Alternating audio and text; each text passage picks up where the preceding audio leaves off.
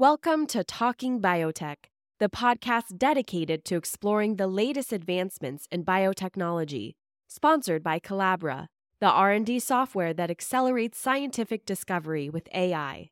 Each week, we'll dive into the latest innovations and discoveries with industry leaders and pioneers. Now, here's your host, Dr. Kevin Folta. Hi, everybody, and welcome to this week's Talking Biotech podcast by Collabra. Now, there's a strange thing that happens when you become an expert in a controversial area and have the audacity to step into public conversations. When you're an expert in your field and you engage the public, you'll attract attention. And when you exceed expectations on a regular basis, you'll attract accolades, awards, recognition. But when you become the go-to source of information in your area of expertise, you might attract career assassination. And it's a sad progression of the academic scientist that when you become the notable expert that does your job and then wins the trust of stakeholders and the general public, you draw the ire of those whose feelings and hunches and politics don't fit with your evidence. And sometimes your objective science will step on the financial toes of those that profit from bad ideas and false information. And once you're on the radar of those that want you silent, the hassles begin.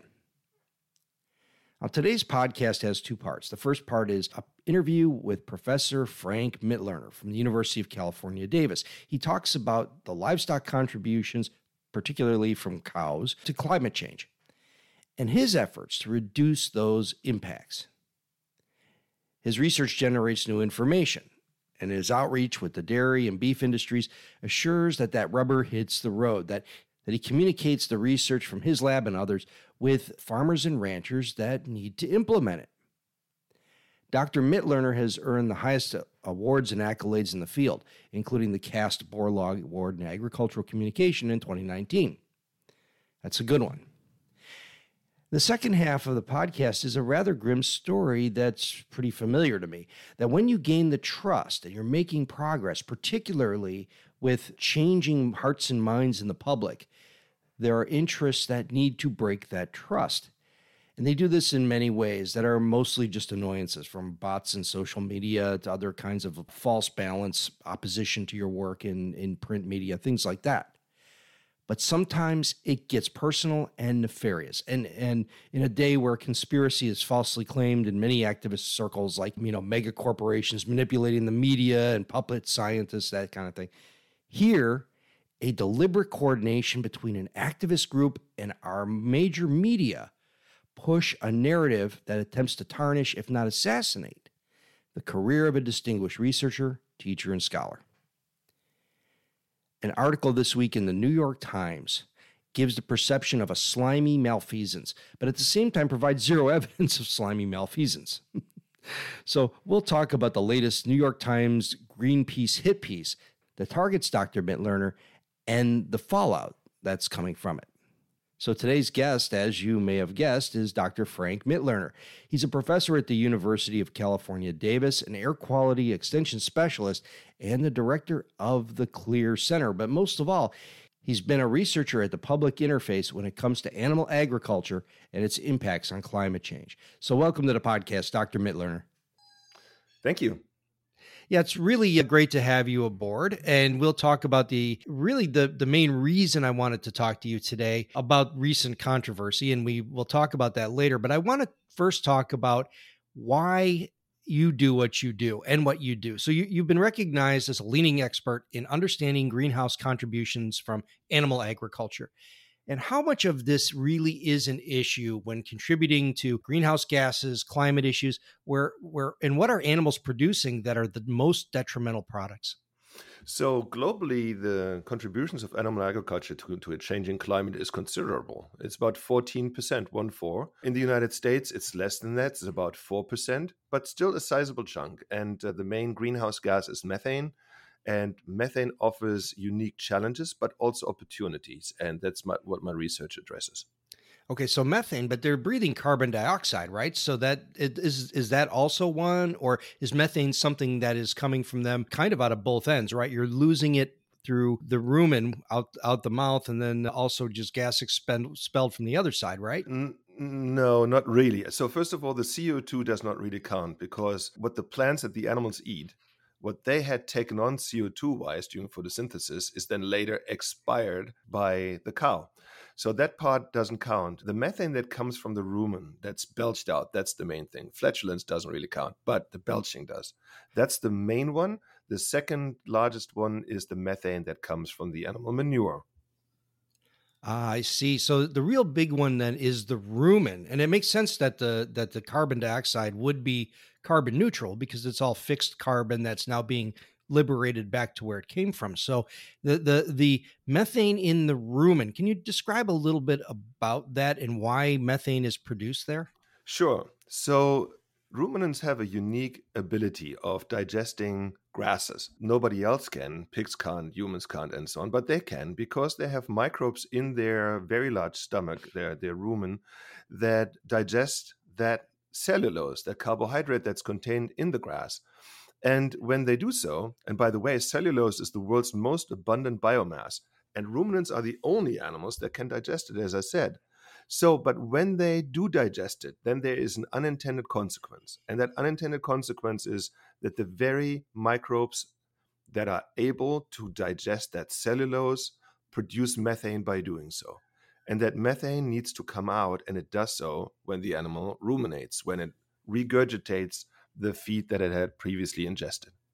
Okay, and so when we talk about methane as a greenhouse gas, this is a biotechnology podcast. We don't talk about these things too often. So bringing our audience up to speed, how much of a problem is methane relative to carbon dioxide and other greenhouse gases, and how does it go away? I mean, does it have a different half-life than some of these other types of maybe more legacy compounds?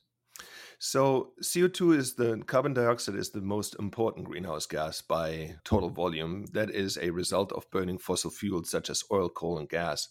That is what really drives the climate first and foremost. But methane is the second most important greenhouse gas, and it is per molecule more potent, almost 28 times more potent in trapping heat from the sun. So it has quite the punch to it. That's the bad news. The good news is that in contrast to CO2, which has a half-life of 1,000 years, nitrous oxide a half-life of over 100 years, both of them are long-lived climate pollutants, methane has a half-life of 10 years. In contrast to the other gases, methane is not just produced, but methane is also naturally destroyed. And this is really important because it changes the way this gas behaves in warming our planet. They don't behave the same, CO2 and methane. They behave differently, but currently they are treated as if they were the same, with the difference being that methane is more potent. And this is something that we have rectified through our research and which is now widely accepted in the international community of scientists, that methane is a different can of worms. And we need to treat it differently. We don't have to address it, we don't have to reduce it down to zero, but we need to reduce it a fair bit. And when we do, we can get whole industries to be climate neutral. And that is what we're working on. Okay, well, that makes a lot of sense. The thing, and help me maybe with a little bit of atmospheric chemistry here. I think about methane, I think of a relatively highly reactive and unstable gas, at least when we burn it terrestrially. I know it's produced in landfills, things like that. So, what is it about being in the atmosphere that makes it last 10 years as a half-life? So let me first start out telling you where methane comes from. The carbon, so methane is CH4. The carbon in the methane originates from the atmosphere. It used to be CO2 in the atmosphere, which during photosynthesis of the feed plants is taken on by the feed plants, by the plants that animals eat, and then converted. That carbon is then converted into cellulose or starch. The animals eat that. And then the microbes in the rumen convert it into methane. That methane is belched out, and after approximately a decade, another molecule in the atmosphere called a radical, a hydroxyl radical to be precise, attacks the methane and converts it back to where it came from, CO2. But this is not new and additional CO2. This is recycled CO2. It was there before. It is there again after about a decade. The net issue is the methane in the atmosphere while it's there. And here, one thing is really important. If you have a constant source of methane, let's say a constant cattle herd in a given locality, then you do not produce additional warming, but constant warming. No additional warming. If you reduce methane, let's say by some means of mitigation or better genetics or so, if you reduce methane, you reduce warming. And this is really important. And this is what we have communicated very broadly. And the international community of climatologists agrees with that. A reduction of methane leads to a reduction in warming. Now, the problem is when I say that as an animal scientist about animal agriculture being able to do that, then the people who I call my special friends, those who don't like me very much or who don't like animal agriculture very much, feel that this is greenwashing or creative accounting, which it's not. It's physics and chemistry. Oh, very good. So it totally makes sense to me now. And I, I'm a scientist and I follow this stuff kind of in a cursory way. And this is new to me. So you can only imagine your special friends out there, how much understanding they have of this. So I really am glad we're doing this. So what's being done to mitigate the problem? How do we cause a decrease in that methane level? So here in California, where I live, we have the most aggressive methane legislation and regulations in the world. The goal is to reduce methane by 40%, 40. And at first, our farmers felt there's no way they could achieve it. But the state partnered with the dairy industry, with the livestock sector, and assisted them in purchasing technologies to reduce methane. So there's a partnership approach, an incentive approach in reducing methane in California. That's unique in the world. I am in the midst of this, working with state agencies to deliver science, to inform policy. And the farming sector trusts me, because my research is highly valued by them, to come up with solutions that work. What are these solutions? Well, there are two. The first one is a reduction of methane from animal manure. So here the manure, for example, on a dairy is stored in what's called a lagoon, which is normally an open storage facility from where gases can go into the atmosphere. These open lagoons are now being covered. It's called a covered lagoon or anaerobic digester. When you cover that lagoon, you're covering the gases that are generated from the animal manure. It's called biogas. And 60%, 60, of that biogas is methane. And then that biogas is not just simply burned and made into power, but we are taking the biogas and we're making it into transportation fuels for heavy-duty trucks, for buses, and so on. And now that biogas that becomes renewable natural gas is a transportation fuel that replaces diesel in the transportation fleet. The state loves it because we are reducing emissions on the dairy and we are reducing emissions from transportation. It's a double whammy. So that's the one approach. And the second approach is the one for enteric emissions, meaning the belching. And here my colleague in the department, Ermias Cabriab, and I have done dozens of studies in finding feed additives that once they are fed to the animals will reduce enteric methane. And we have found several that reduce enteric methane anywhere between 10 to 30%. And that makes me very hopeful that we will achieve the 40% reduction of methane in the state of California by 2030. So the feed additives are affecting the methane production in the rumen, though. So that's not going into, you're not essentially cutting fuel production by cutting the methane that's being expelled in belches, right? If you reduce the enteric methane, then you will also have the potential to reduce energy losses from this animal, because about 10% of the energy you feed to a cow is lost as methane. It's a net loss. If you reduce that net loss, then theoretically, more of that energy can be used to produce milk and other things. And so it is a win-win situation to reduce methane. Okay, so when you've been mentioning milk and dairy cattle, how much of this is dairy cattle versus beef cattle out on the ranch? So a dairy animal roughly produces twice as much methane as a beef animal does. And that's due to the increased amount of feed they consume, and they require more feed because they are producing a large amount of product every day. And so it's roughly twice that in dairy versus beef. And are there other interesting ideas that have come along in terms of mitigation other than maybe feed additives or ways of using the lagoon-based methane? So these two tools alone, the manure management and the feed management, will address largely what is asked of by those different agencies. But in addition to those two, there's also a process called soil carbon sequestration, which is the process by which plants take carbon out of the atmosphere during photosynthesis.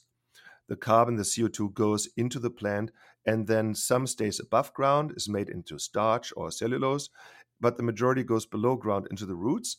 And then soil microbes take that carbon from the roots and they lock it into the soil. And that's that process called soil carbon sequestration.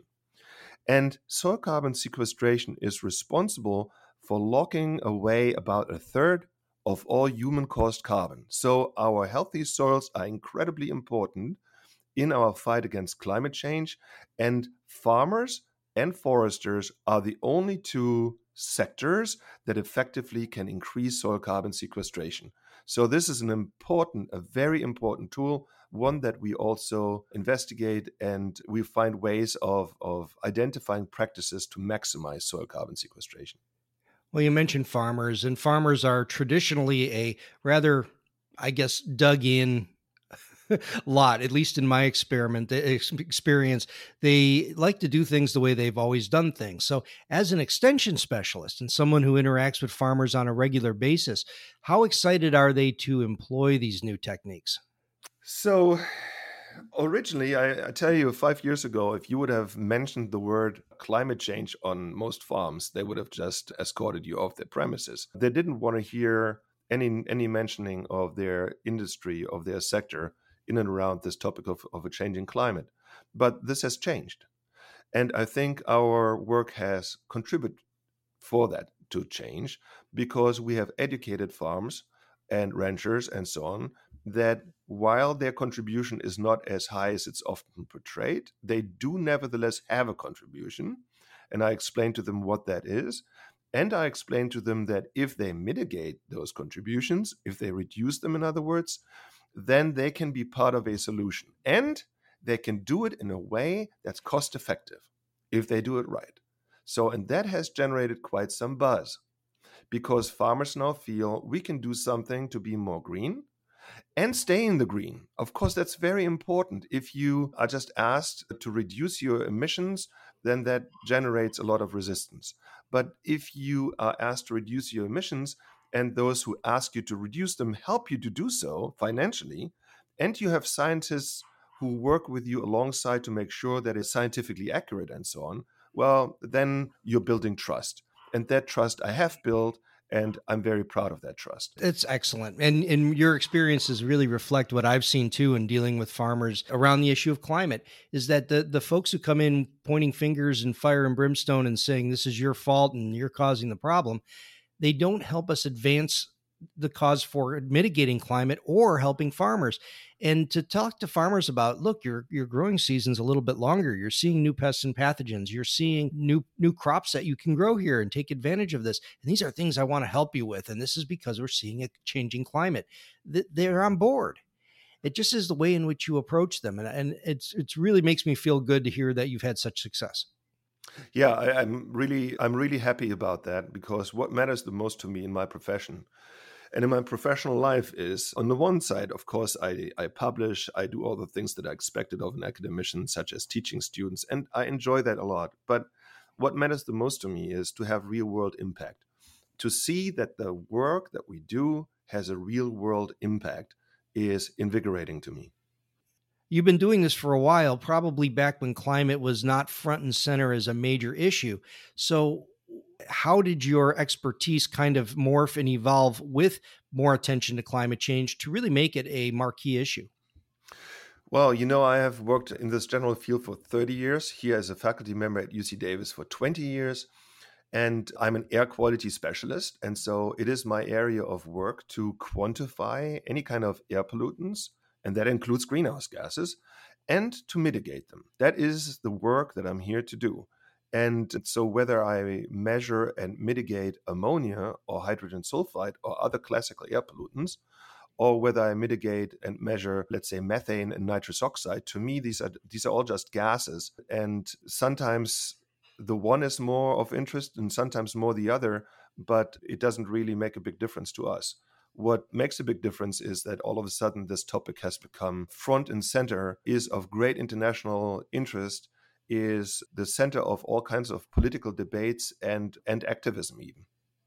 And when we come back on the other side of the break, we'll talk about that activism and some of the ugly sides it can take. We're speaking with Dr. Frank Mitloehner. He's a professor at the University of California, Davis, and director of the Clear Center. This is Colabra's Talking Biotech podcast, and we'll be back in just a moment. This episode is brought to you by Colabra, the data monitoring platform designed to reveal research insights and streamline reporting across your organization. With Colabra, you'll gain a comprehensive view of your research workflows, simplifying scientific IP governance, compliance, and analysis. Visit Colabra.app to learn how you can transform your research process today. COLABRA.app.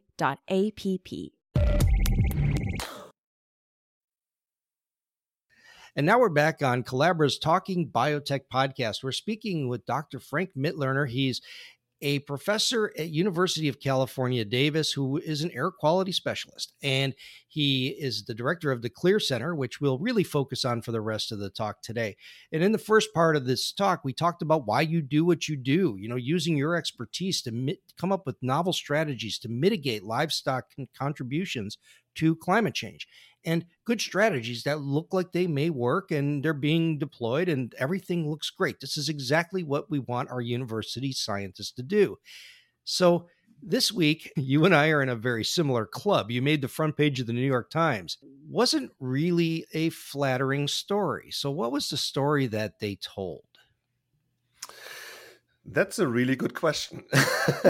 I have read this article 3 times, and I'm still not sure what the story is. I certainly don't see any scandal. And to me, it is just amazing that it made it into a A1 story in the New York Times that amounts to almost a one-pager. So I think what they were looking for was 2 things. They wanted to know, where does my funding come from? Is any of that funding I get, is any of that fishy? And did I violate any kind of disclosure requirements? Because we, of course, have to declare funding that we receive. We have to declare it to the university, and then the university declares it to whomever they have to declare it. And so they wanted to know, is any of that fishy? Has any of that should happen not happened? And all of the funding for the Clear Center is all above board, right? This is an industry-funded initiative that would allow you to be able to do the work that you do and also communicate that with the public. So, but all of that was above board, right? So first of all, my lab, the actual lab, and I have a large lab, is almost entirely funded with public funds. But the Clear Center is a center that I established 2 years ago with the mission of doing research around sustainability and then using that research and informing the stakeholders, the public at large, and so on. That's the extension piece. That is how we are set up. And so, of course, because the mission is to advance practices in the industry, it's not surprising that the industry funds it. And I've been very transparent around the funding. If you go to clear.ucdavis.edu, this is our webpage. You go to the About section and you will find that I was as crystal clear as one can be crystal clear about things, that we are funded by the industry and that I have an advisory board, which is populated by members of the industry. And that is done by intention. I also was very clear, crystal clear again, about funding and whether or not private funding can be trusted when I wrote a blog and published that last April. So long before any of this investigation started. Publicly available, anybody can read it, no news here. Yeah, but the article frames you as an outspoken defender of meat. and this is an interesting morphing here. You know, you're a scientist, air quality specialist, a professor who studied this his entire career, and yet they're calling you a defender of meat. So are you really a defender of meat, or are you someone who is simply interpreting the data that come from livestock, studies of livestock? Kevin, I am a defender of science. Okay. I do hypothesis-driven research, and I do it well. And I'm widely appreciated for that. I have worked here in the state with all of our agencies. They trust my work.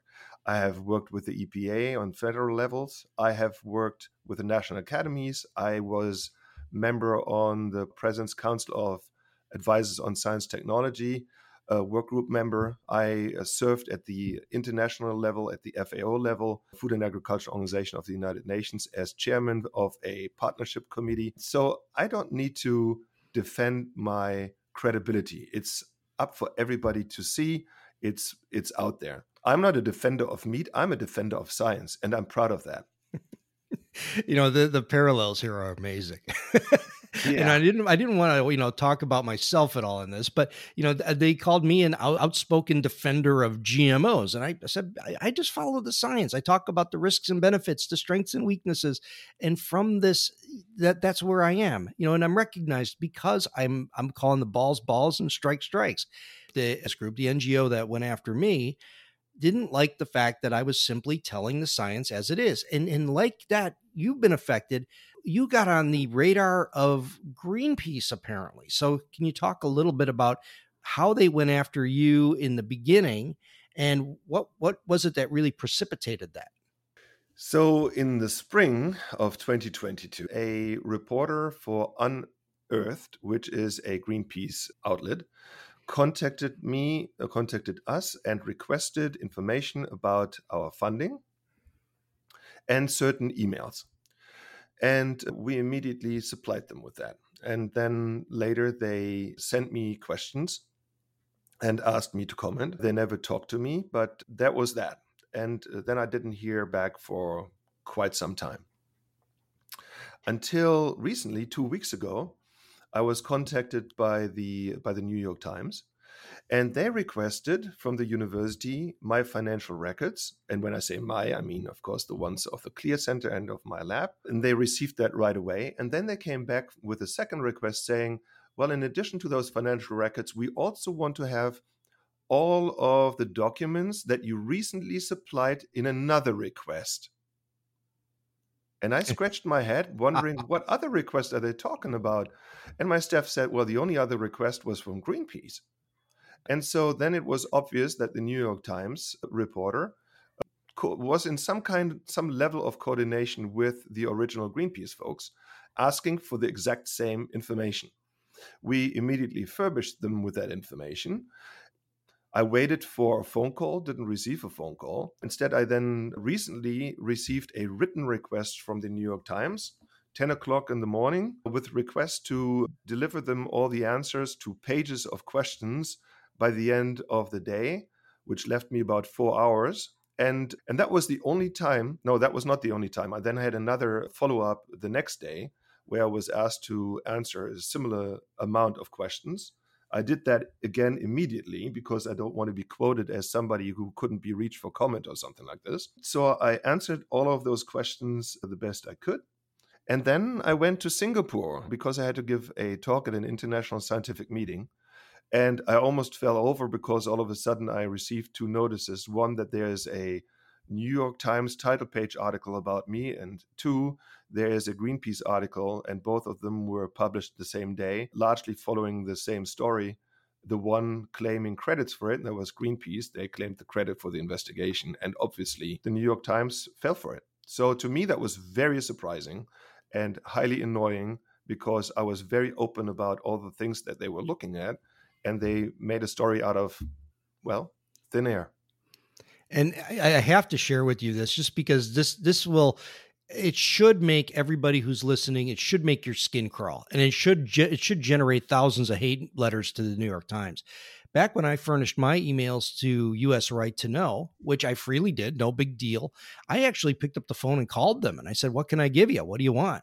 And they said, we just want the emails. I said, yeah, but I can tell you all about everything. What can I help you with? There's nothing hidden here. Oh, we just want the emails. And they got the emails in June of 2015. And then at the end of August 2015, I get an email or I get a phone call from the New York Times from Eric Lipton, the reporter. And he says, I want to do a story about your improper, use of what funds or whatever you're doing, and I was happy to talk to him. No problem. Everything's above board. It turns out that I was just like you. He was handed a story by USRTK that we found out in legal disclosure later. He was handed the story with the emails and all my stuff about a couple months before he called me and requested the documents from the University of Florida. So he, just like Greenpeace did to you, they already had the story in their mind and they just needed a patsy to pull it off. Yeah. And so and then they found they use, this is the same playbook. It is amazing to me. And when I talked to the reporter, I didn't feel too bad about it until the end when he said, what is it like to be a tool for the industry? And it was at that moment that my skin got goosebumps and I knew I was screwed. And the next week, the piece came out on me.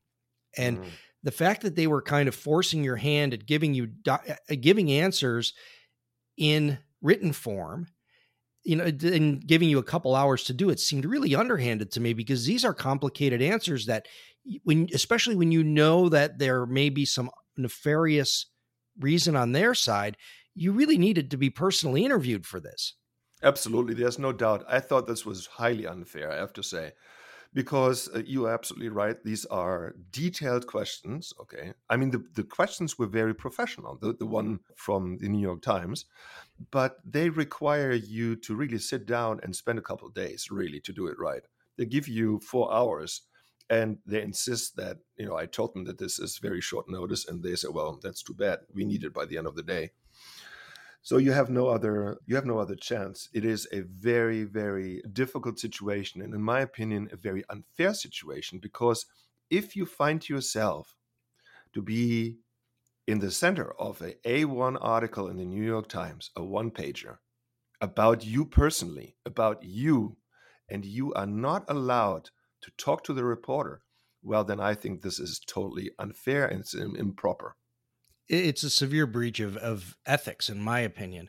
The thing that is really problematic, and, again, to go back to my case, when I sued the New York Times and we went after them on legal discovery, and we found out that the reporter we got the reporter's notes. He left off whole parts of sentences to reverse their meaning and to put me into a false light that is extremely negative. I don't know about the quotes and how they cherry pick things from your situation, but when you read the article, it makes you look negative all the way through at every turn. I mean, every turn, there's all kinds of stuff about, how you coordinate with major livestock lobby groups on messaging campaigns. Yeah, but that is what we're supposed to do. We're supposed to help people communicate their science. They take everything they can take that is standard operating procedure of you doing your job and doing it well, and put a stink on it. Did you get that feeling as you went through the article, or did you feel this was an accurate representation of really what you do and the answers you provided? So I have to say that the answers that I provided were accurately reflected in the article. And I think that when I read the article today, that I come across as the only adult in the room. I know that sounds a little arrogant now, but I really feel that way. And I've heard many people say the same thing. I'm an animal agricultural scientist. I work with animal industries to reduce emissions. End of story. There were no improper or fishy or any kind of issues identified. I was clearly vindicated in the article when the reporter said no disclosure regulations were violated by Dr. Mitloehner or the Clear Center. To me, that's the end of the story, okay? Was something done that was done wrong? No, move on. How can you make a one-pager in the New York Times out of that? I don't know. And I'm with you. There's no story here. But here's the thing that happens is that when Greenpeace or USRTK or the New York Times decides that they're going to do this kind of article, they know that readers are not going deep doing a deep dive to find the adult in the room. They're looking at a headline, they're maybe looking at the poll quotes, and then they're taking home some sort of distillation that really comes from early in the article, which is this guy has pro-meat bias and he's funded by industry. And the idea behind that, I feel, is to break the trust that you gain as a communicator, as someone who's at the front line of talking about the realistic edge of contributions of animal agriculture to climate. No, I can tell you, if that was their intent, they will not succeed. They will not succeed, because the trust that I have built is a trust to stay. The people who I seek to influence are not the public at large. The people who I seek to influence are those people in agriculture whose emissions I am seeking to reduce. And these people trust me. And these people do the things that I find in my research. And they will not move because of this article. They will not change. This trust is deeply rooted, and it will continue. And those people who don't like me will continue not to like me. I don't think that this will change anything in any way in that regard. And when I read the New York Times article, it reads to me like an indictment that your work is somehow tainted, that there's no evidence of impropriety, but it's the perception that the article creates, that the average person is left with this feeling that, you're somehow, there's a scandal, there's a problem. And do you think this was really the deliberate plan all along? Well, I would say that this is rooted in lack of understanding of agriculture and how ag research really works. They seem to see a problem, and they don't realize how these things work. Deliberate for sure on the side of Greenpeace.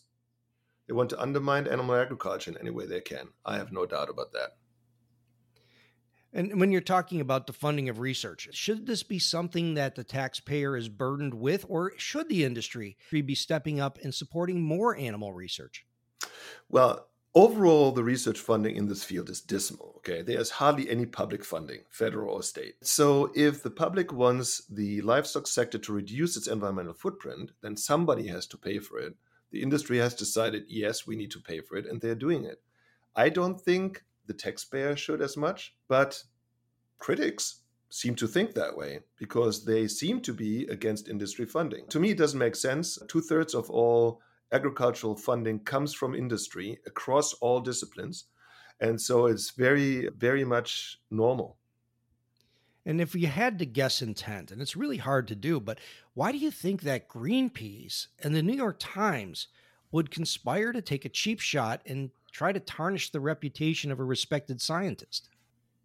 I would give this as a non-answer. You don't know, and I don't know. It would be speculative, and I don't think you want to get caught up on that. Greenpeace does have clear motives. The Times motives are not so clear to me. But this whole relationship and how they collaborated on this was really odd, if not telling. It's a good question, but you can only guess with respect to the Times.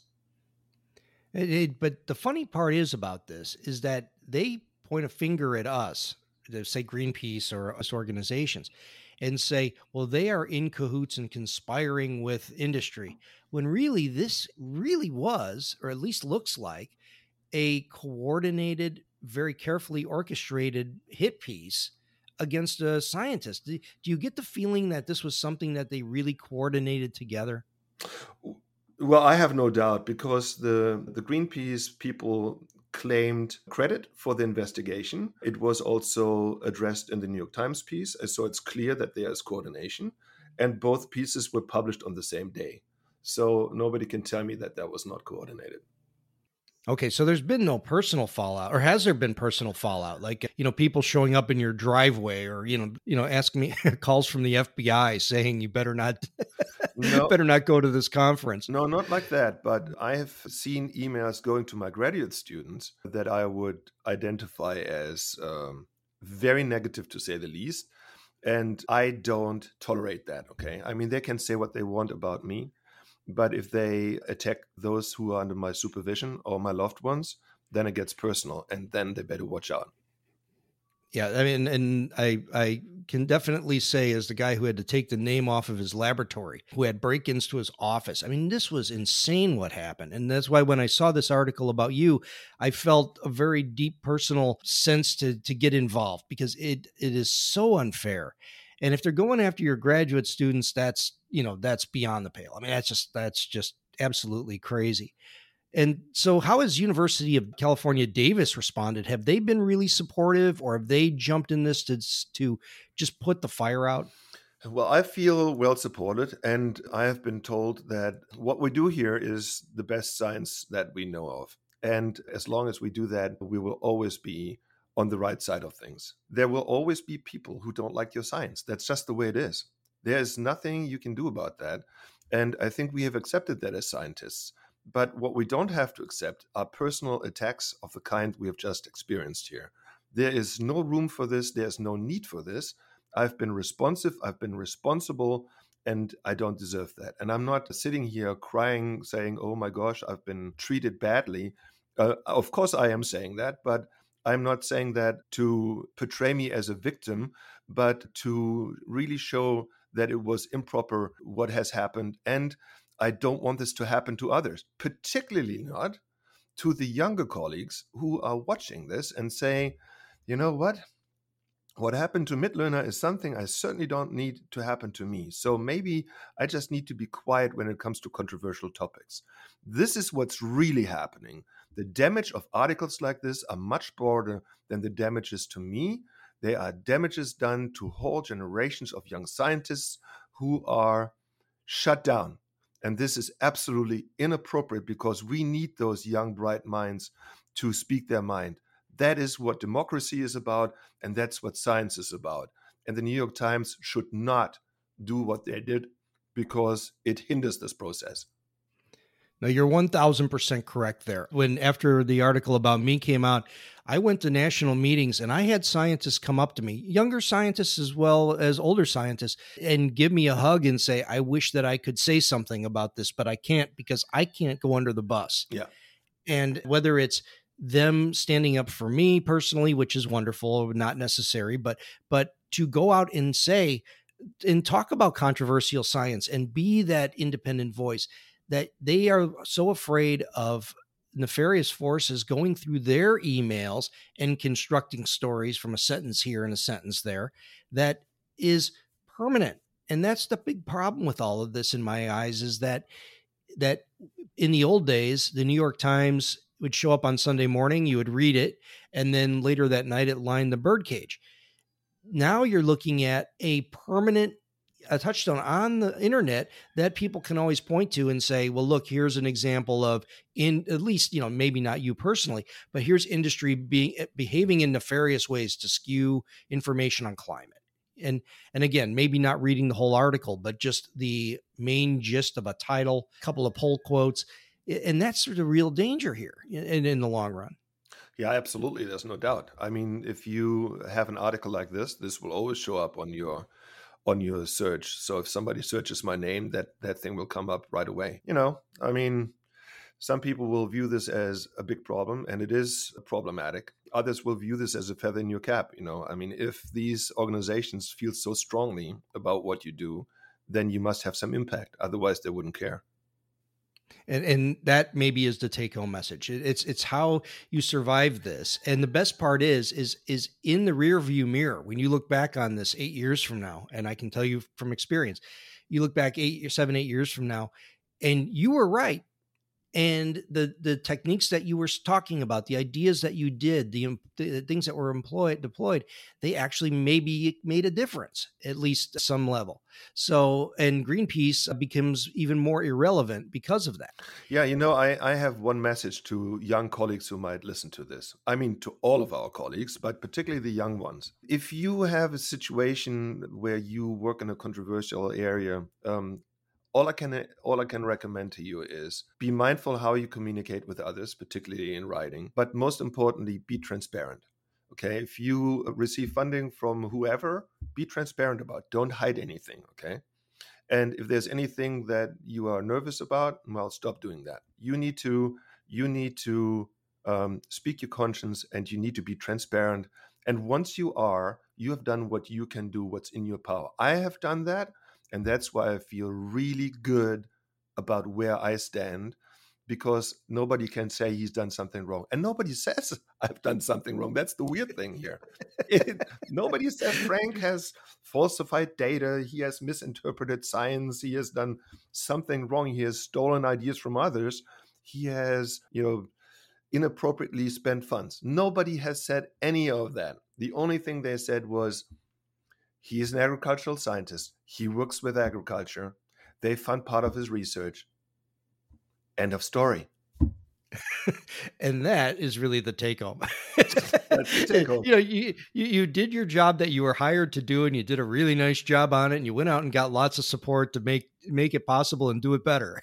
I don't want to sound weird here, but I have received the highest praises from my university about the work I do in teaching, in research. I've received countless distinguished awards for teaching, for research, for service, and so on.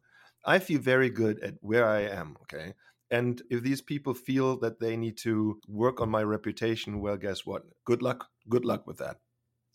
Well, let's end on that note, because I really think that's a great way to go out. So, Dr. Frank Mitloehner, thank you so much for joining me and sharing your experience. And I really do hope that people understand what is happening between these NGOs and using something like the New York Times so that this can stop happening.